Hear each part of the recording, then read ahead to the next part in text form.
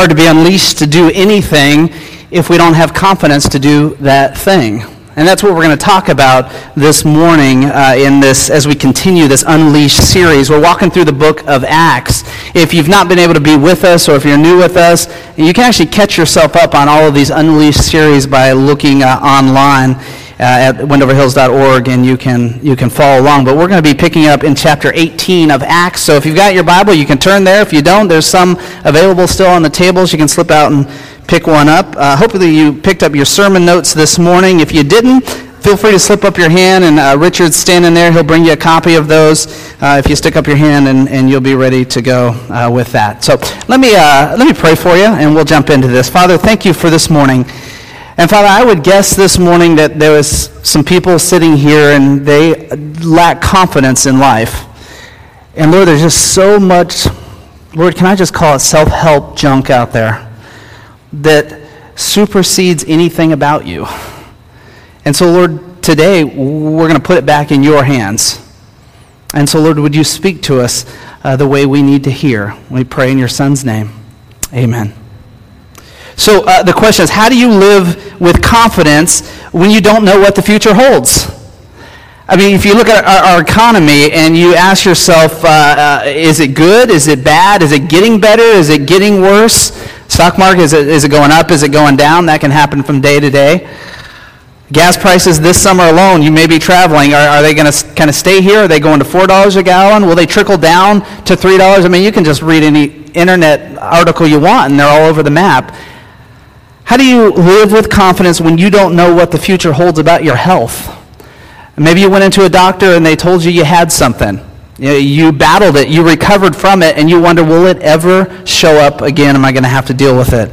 How do you live with confidence when you don't know for sure if you're going to have a job tomorrow? This was interesting. Do you realize that the top 10 jobs in demand, according to U.S. News and World Report in 2011, the top 10 jobs in demand didn't even exist in 2004. 10 years ago, the top 10 jobs in demand didn't even exist. How do you stay ahead? How do you stay educated in that world? In fact, the U.S. Department of Labor estimates that today's young people, they'll have 10 to 18 different jobs by the time they're 38 years old, just trying to bounce around in the know. How do you live with confidence when you don't know what's going to happen in our world? Been following the news lately? There's some serious conflicts going on around our world, and some of them involve some major world powers. How do you live in confidence? You see, it's difficult to live in confidence when we don't know what the future holds, right? And that's what we're talking about. So we're in the book of Acts, and we're reading about the life of Paul. Now, if you remember Paul, who was once a murderer of Christians and then became a Christian, that's the character we're talking about here. And we're gonna hear about this from Acts chapter 18, but he's going throughout the Roman Empire and he's sharing the good news about Jesus Christ. That's really what he does.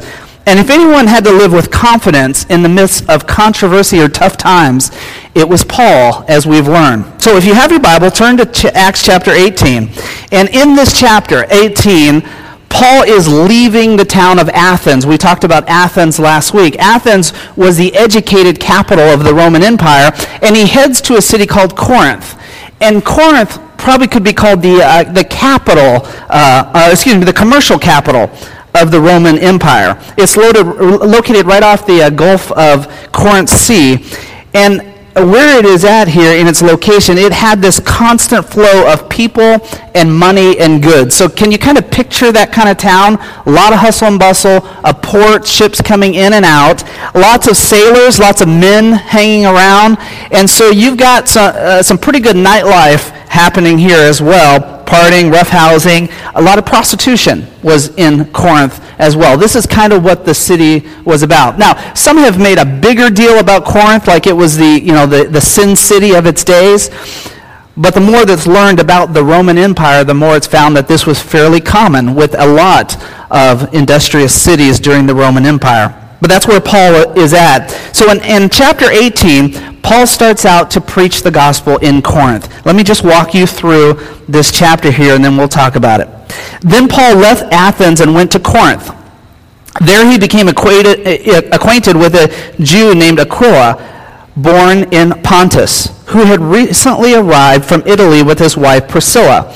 They had left Italy when Claudius Caesar deported all Jews from Rome. Now, why did Claudius deport all the Jews from Rome? Really because they were constantly bickering and fighting with each other. Some of the Jews said Jesus was the Messiah, and others said, no, he didn't raise from the dead, he was nothing. And so they fought, and they bickered all the time. So how did Claudius deal with this issue? He kicked them all out. Just said, everybody, you're out of the city, got rid of them all. And so Priscilla and Aquila, they're believers in Jesus Christ, and they head to Corinth, right about the time that Paul arrives. Verse 3, Paul lived and worked with them, for they were tent makers just as he was. So think bivocational minister. That's what Paul was here. Each Sabbath found Paul at the synagogue, trying to convince the Jews and Greeks alike. So if you went to a new city, you didn't know anybody, right, in the city, like, what would you do? Paul finds some community with Priscilla and Aquila, and then he goes right to work at the mission of what he's all about. Pick it up in verse 5. And after Silas and Timothy came down from Macedonia, Paul spent all of his time preaching the word. He testified to the Jews that Jesus was the Messiah. Now, what does it say here that he exclusively began to preach the word here? Before it said he was a tent maker, and biblical scholars are pretty much in agreement there was a shift that happens in Acts chapter 18. It would seem now that there's some shift where he is now doing ministry full time. We don't know why. Maybe Timothy and Silas brought some type of offering that funded the mission of the kingdom. That would happen. We understand as we read that those type of things would happen. But whatever the case is, he seemed to be freed up to preach the gospel full time now, and that's what he did. Do you know that your tithes and offerings really work the same way? It funds the mission of the church. That's what they do. It's just what's happening here. And together, we fund what God wants to do through Wendover Hills, just like other churches fund the mission that God has called their churches to. And by the way, can I just tell you for a second what a tremendous job of giving you've done this summer? I looked back on last year's giving numbers, June and July. We're starting August now. Those are the dreaded three that pastors talk about all the time, the summer months when nobody's there, and vacations and tithing drops and whatnot.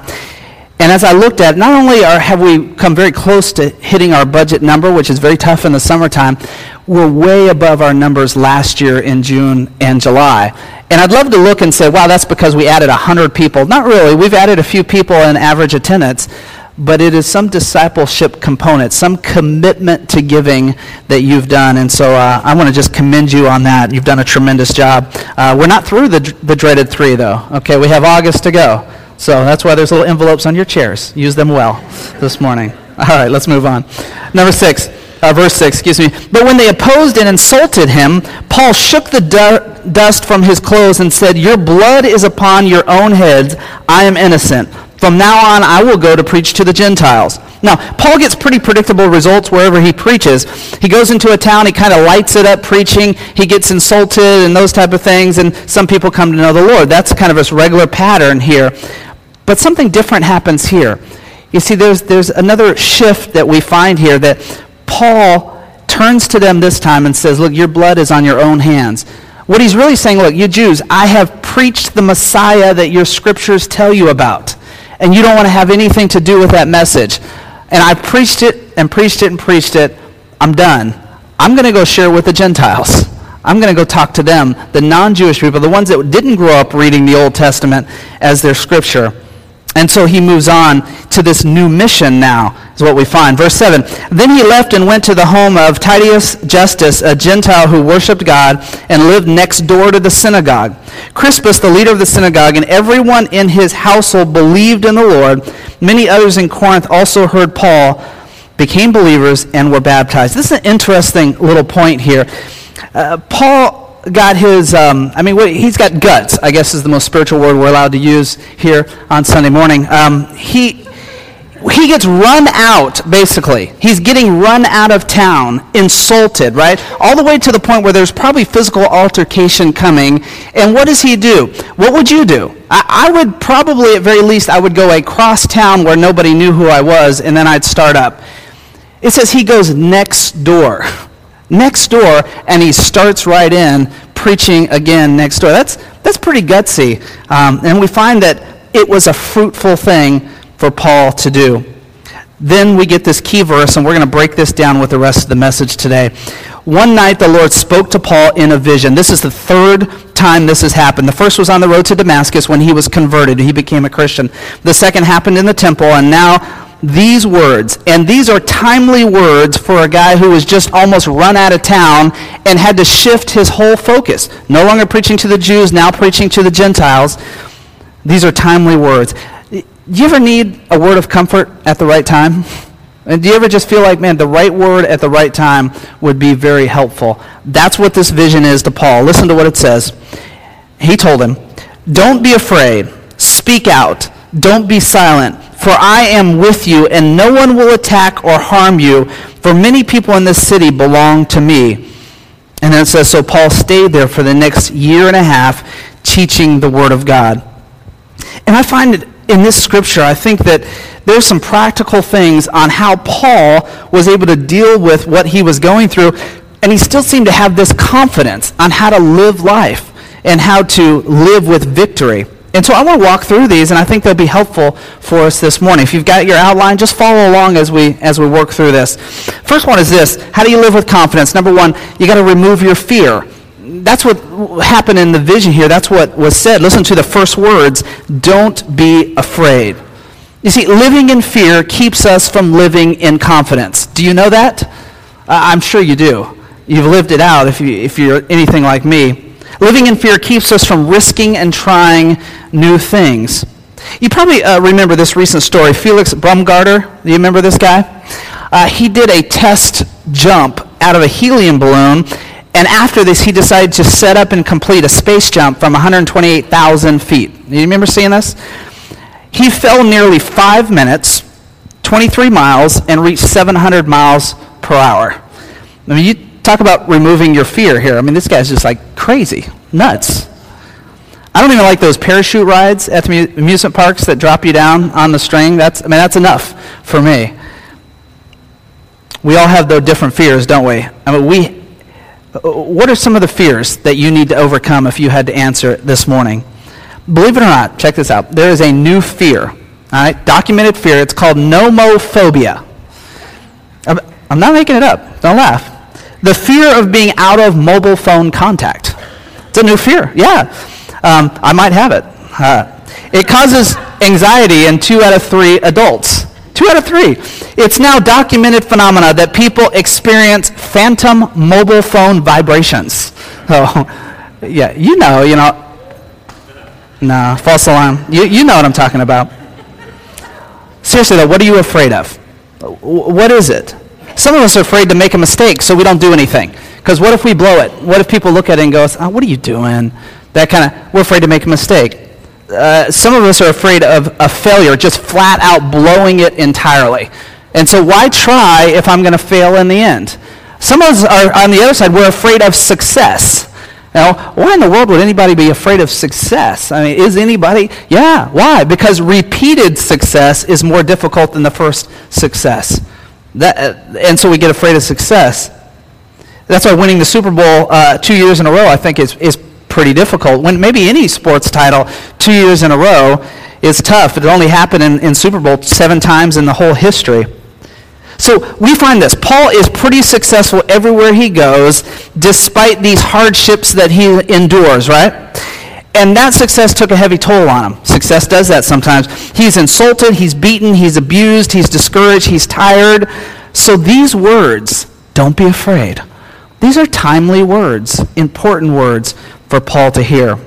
So let me ask you, what is your greatest obstacle in overcoming your fear? What's your greatest obstacle?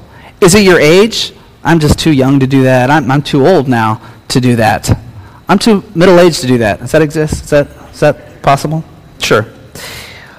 Maybe your education. I know too much. I don't know enough. Maybe your experience. I haven't done enough yet, or I've done just too much. I'll let somebody else handle this one. What is your greatest obstacle?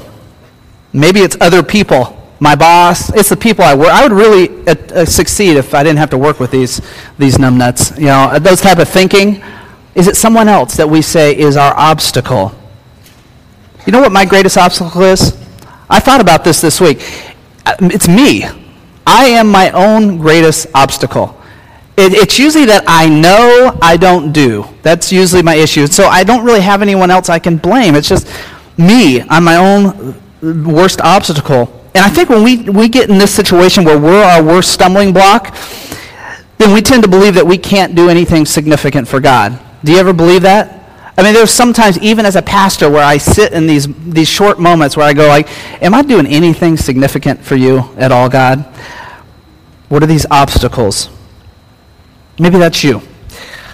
Have you bought into that type of thing, that you can't do anything significant from God? I think these words to Paul, were incredibly timely. He says later on in his writings, Paul says this, God can do anything, far more than you could ever imagine or guess or request in your wildest dream. He does it not by pushing us around, but how? By working within us. That's how he accomplished it. Fear is removed by faith.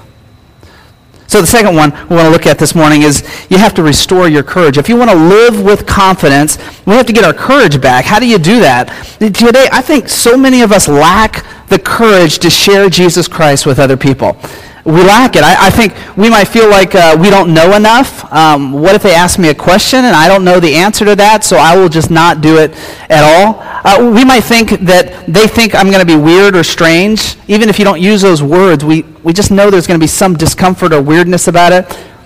Better yet, I think sometimes we even think, I'm afraid they will associate me with kind of those Christians. Those Christians I'm talking about? I mean, we're the level-headed, understanding Christian, but then there's these wacko Christians, right? I don't want to be associated with them at all.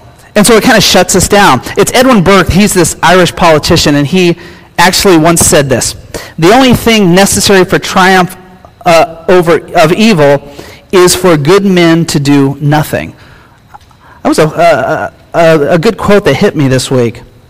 I want you to know that as a pastor of the church, sometimes I face this dilemma. I look at this and I think that the Church of Jesus Christ should be the voice of God in our communities. Can I say that so you make sure? I believe strongly that this church, this body of Jesus Christ, should be the voice of God in the triad, in our community, in your workplace, in your neighborhood. It should be the voice. But the dilemma I face sometimes is I think about, what do we challenge in our culture? There's so much out there to combat. What do we challenge? What do we stand up for? What do we go for? Are there anything God sometimes says, hey, just hang back and trust me on that one. I'll work away. And if you've got the perfect answer for the church, let us know, because it's always a prayerful struggle for the leadership of any church to work through those type of things. But I do know one thing for sure. I know this, that if the believers in Jesus Christ remain silent, another voice will rise up. Because history shows that if you remove the voice of God from any society, then it's in trouble. It'll crumble, because it will listen to something eventually. So, I don't know if you know this, I learned this week, that the average age of the world's greatest civilization is about 200 years. I didn't know that. So I know some of you history buffs, you know it. Deb's already saying, I knew, I believe that. So, here's a great quote from Alexander Fraser Tytler. Here's what he says. He writes about this 200 years, but he writes about how civilizations progressed over the 200 years. And check this out. It's really interesting stuff, how these civilizations started out and how they progressed. Here's what he says. From bondage to spiritual faith. Many civilizations, they start out from bondage to spiritual faith. Not all of these were Christian nations, it should be said. From spiritual faith to great courage. From courage to liberty, from liberty to abundance. I mean, these are good things, right? We use these words. And then check this out, this flip. From abundance to complacency, from complacency to apathy, from apathy to dependence, from dependence back into bondage. Pretty incredible. So where do you think we are right now? I mean, which stage would you believe that our great nation is in right now? I mean, there is, it could be. I don't quite know the answer. I mean, many of you in this church, you track these things a lot closer than I do, and you can speak more intelligently on these issues, but it would seem to me that we're somewhere between complacency and apathy, it would seem. That you can debate that at lunchtime over your Rio Grande lunch. But we would all probably agree, though, it's not outstanding wherever we're at. So what's the answer? It's really clear. The answer is for us as Christians to ask God for boldness and for wisdom on when we need to speak up and when we need to stand up for our faith. That's really the answer. This same Paul we're talking about, he wrote this. Here's what he says in the book of Romans. For I am not ashamed of this good news about Christ. It is the power of God at work, saving everyone who believes. Here's the scary part of that verse for us is we read that verse and we think that means that verse is for people who love to be combatant. They love to argue with people about religion and about God. They love to stand up and be a really loud, thunderous voice. I don't know that the verse has anything to do with that. I think the verse is just saying, look, I'm not ashamed of Christ. And so there's nothing about my relationship with Jesus Christ that would cause me to want to be quiet and to hide it. I'm not ashamed about that at all. So if you put me in a culture that loves Christ, great. You put me in a culture that doesn't love Christ, I'm okay because I'm not ashamed of that. I'm going to live that out. This is from the mouth of Paul, the same one who's in Corinth and he's running for his life. He had to overcome his fear. He maybe had lack of courage sometimes. He kept speaking about Jesus. And I want to say to you, church, this morning, we need to do the same in the Triad. Day after day after day, we have to keep speaking about Jesus. Now, you might say, but Tom, I feel inadequate to do this. You ever say that? You ever feel that? Well, good. You're in good company, really good company. I feel the same. In fact, the Bible, read it. You will find that God constantly uses inadequate people to share his word. Over and over and over, that's the people he used. So if you feel inadequate, you just keep on speaking. You just keep on sharing. You keep on stretching your faith and don't give up. And if you're going to live with confidence, you got to let this feeling of inadequacy go. And you will find that as you take courage here, that the courage was probably there all along, and it builds and it grows. Number 3, we've got to receive his promise, is what we find in this short little vision that we read of in Acts chapter 18. If you want to live with confidence, some promises. What's a promise? Here it is in this vision. For I am with you, and no one will attack and harm you. If you could live your life knowing that no one would attack and harm you ever, not just physically, because most of us don't walk down the street and get beat up all the time, but if you knew no words would ever attack, that if you did something, nobody was ever going to come behind you and harshly critique what you just did, man, we could walk in pretty good confidence all the time. In fact, sometimes I think when I was 18, 19, 20 years old and I was youth pastoring, the reason I was so confident in my ministry and what we were doing is because I never thought about being harmed. It never even dawned on me that somebody would critique anything that I did or say, that wasn't good, Tom. But now I'm 41 and I realize in the real world that happens, It happens a lot. It's rolling through some of your heads right now. So why did he say that? That didn't make sense. So I don't know. Maybe it didn't. So if we want to hear what we need to hear today, because I really think that in our culture, we live like we're scared of things. We live sometimes like we're scared to death of things, or we're scared for our kids, for the future, and them living out in this age. And it's not always a bad thing. But God says to us in this vision to Paul, look, believers, I'm with you. I'll take care of you, is what he's saying. Remember the promise God made to the disciples right before he returned to heaven? This is what it says. It was this great commission. He says, God authorized and commanded me to commission you. Go out and train everyone you meet, far and near, in this way of life, marking them by baptism in the threefold name, Father, Son, and Holy Spirit. Then instruct them in the practice of all I have commanded you. Here's the promise. I will be with you as you do this, day after day, right up to the end of the age. God says, look, I am with you. I'm with you. Your crisis in life is not too big for God. You're not too big, whatever your crisis is. Now, I know you might say, well, Tom, but you don't understand what I'm going through. And you know what? You're probably right. I don't. The more I've been in ministry, the more I understand some weird things happen to people. They cause some of them, and other times they don't cause it. And they're crazy stories sometimes. I would hope I never deal with some of those things in my life. But I know the words of Scripture, of God saying, I'm with you. I'm with you. It doesn't matter what you're going through. It doesn't matter what crisis. In fact, your crisis may just be your opportunity for you to stretch your faith. your opportunity to depend on God like you never have before. In fact, your crisis might be telling you in a loud voice, you are not depending on God. Now do it. That might be what your crisis is all about. Paul's in this crisis situation in Corinth. It's a crisis for his life, and God reassured him, Paul, hang in there. And then the promise, I will be with you, and I will take care of you. So the question for us is, if the God who created the world, don't you think that he can handle what might come up in our world? It seems like he'd be able to. Are you facing a crisis like with your family? Maybe with your job? Are you facing a crisis with your finances out there? Do you know, most Americans, if you were to miss one paycheck, it would be like financial ruin. We're always facing crisis in that area. Are you facing crisis with your health? Or maybe you're facing a crisis that's your own doing, and you know it. Are you flat out just unhappy in life? You got to hear this promise this morning that God is giving Paul, and you got to turn it over to God and let him handle it. Here's what Jesus said about it. Then Jesus said, come to me, all you who are weary and carry heavy burdens, and I will give you rest. Take my yoke upon you. Let me teach you, because I'm humble and gentle at heart, and you will find rest for your souls. Take my yoke, for my yoke is easy to bear, and the burden I give you is light.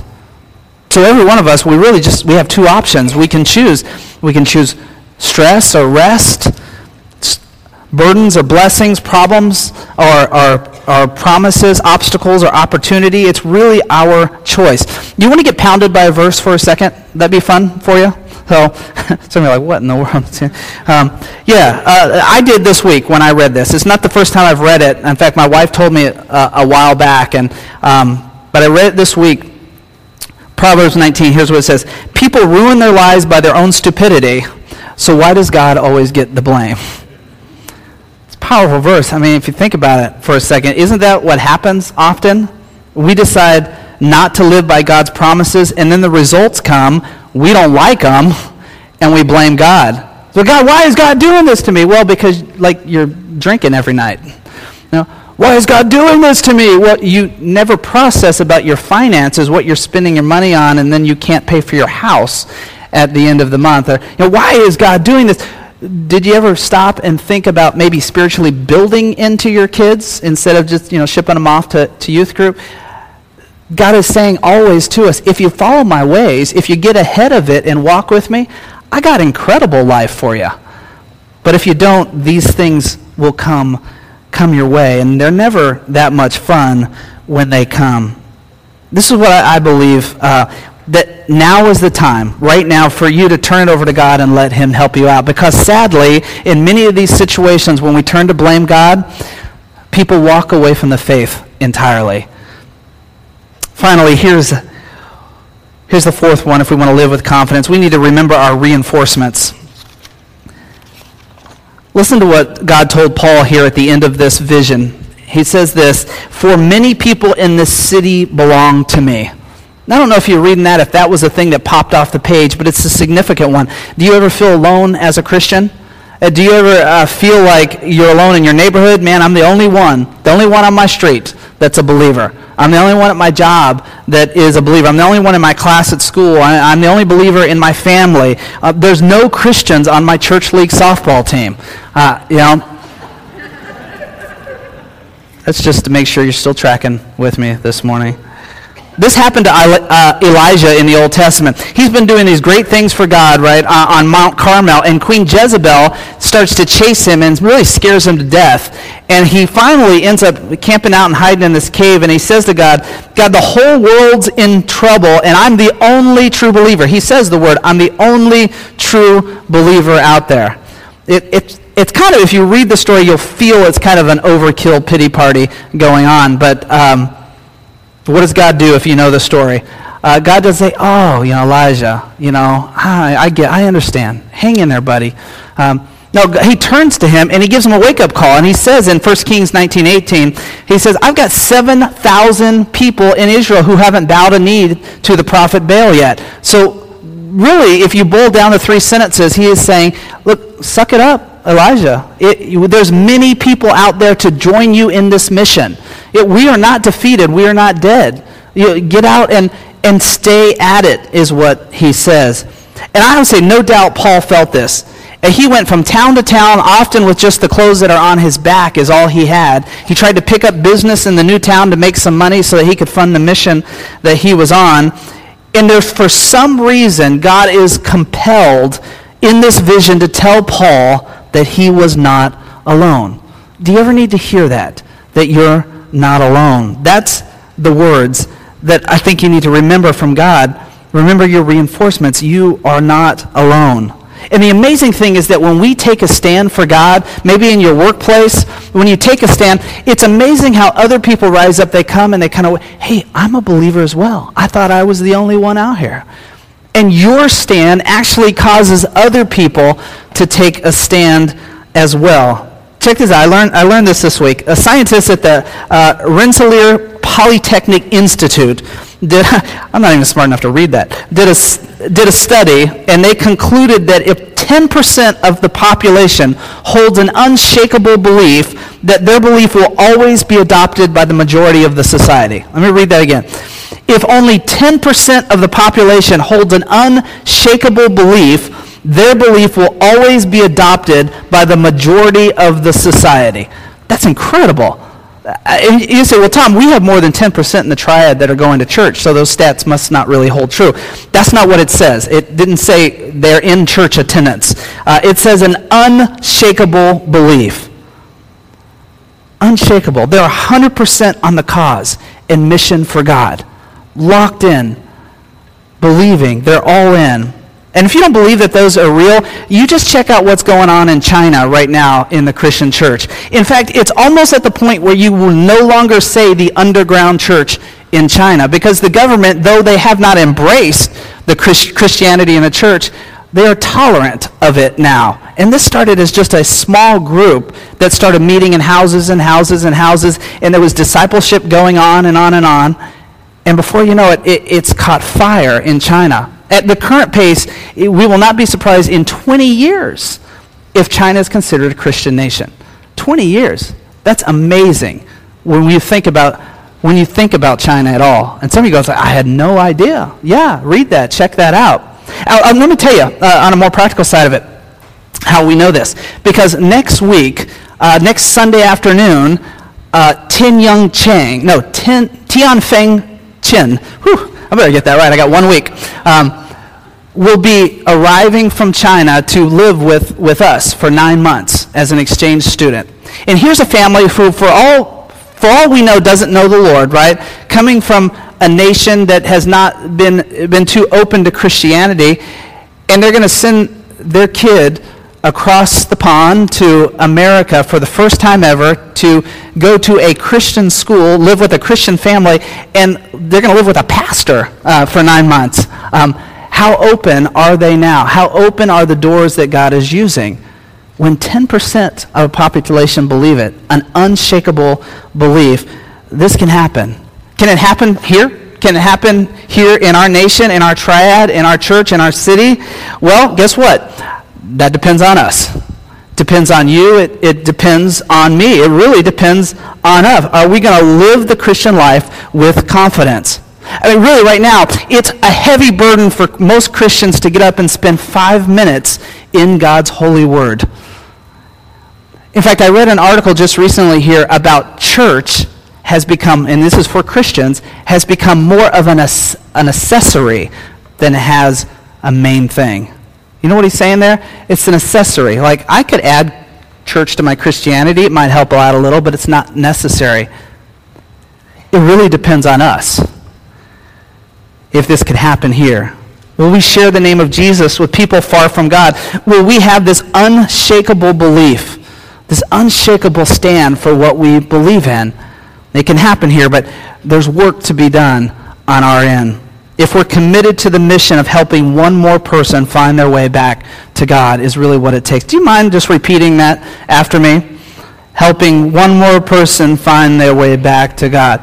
Yeah, that's what it really is going to take for us. It's our mission here at Wendover. So how do we live with confidence when we don't know what the future holds? I think it boils down to we live in the present, but we got to live in the presence of God.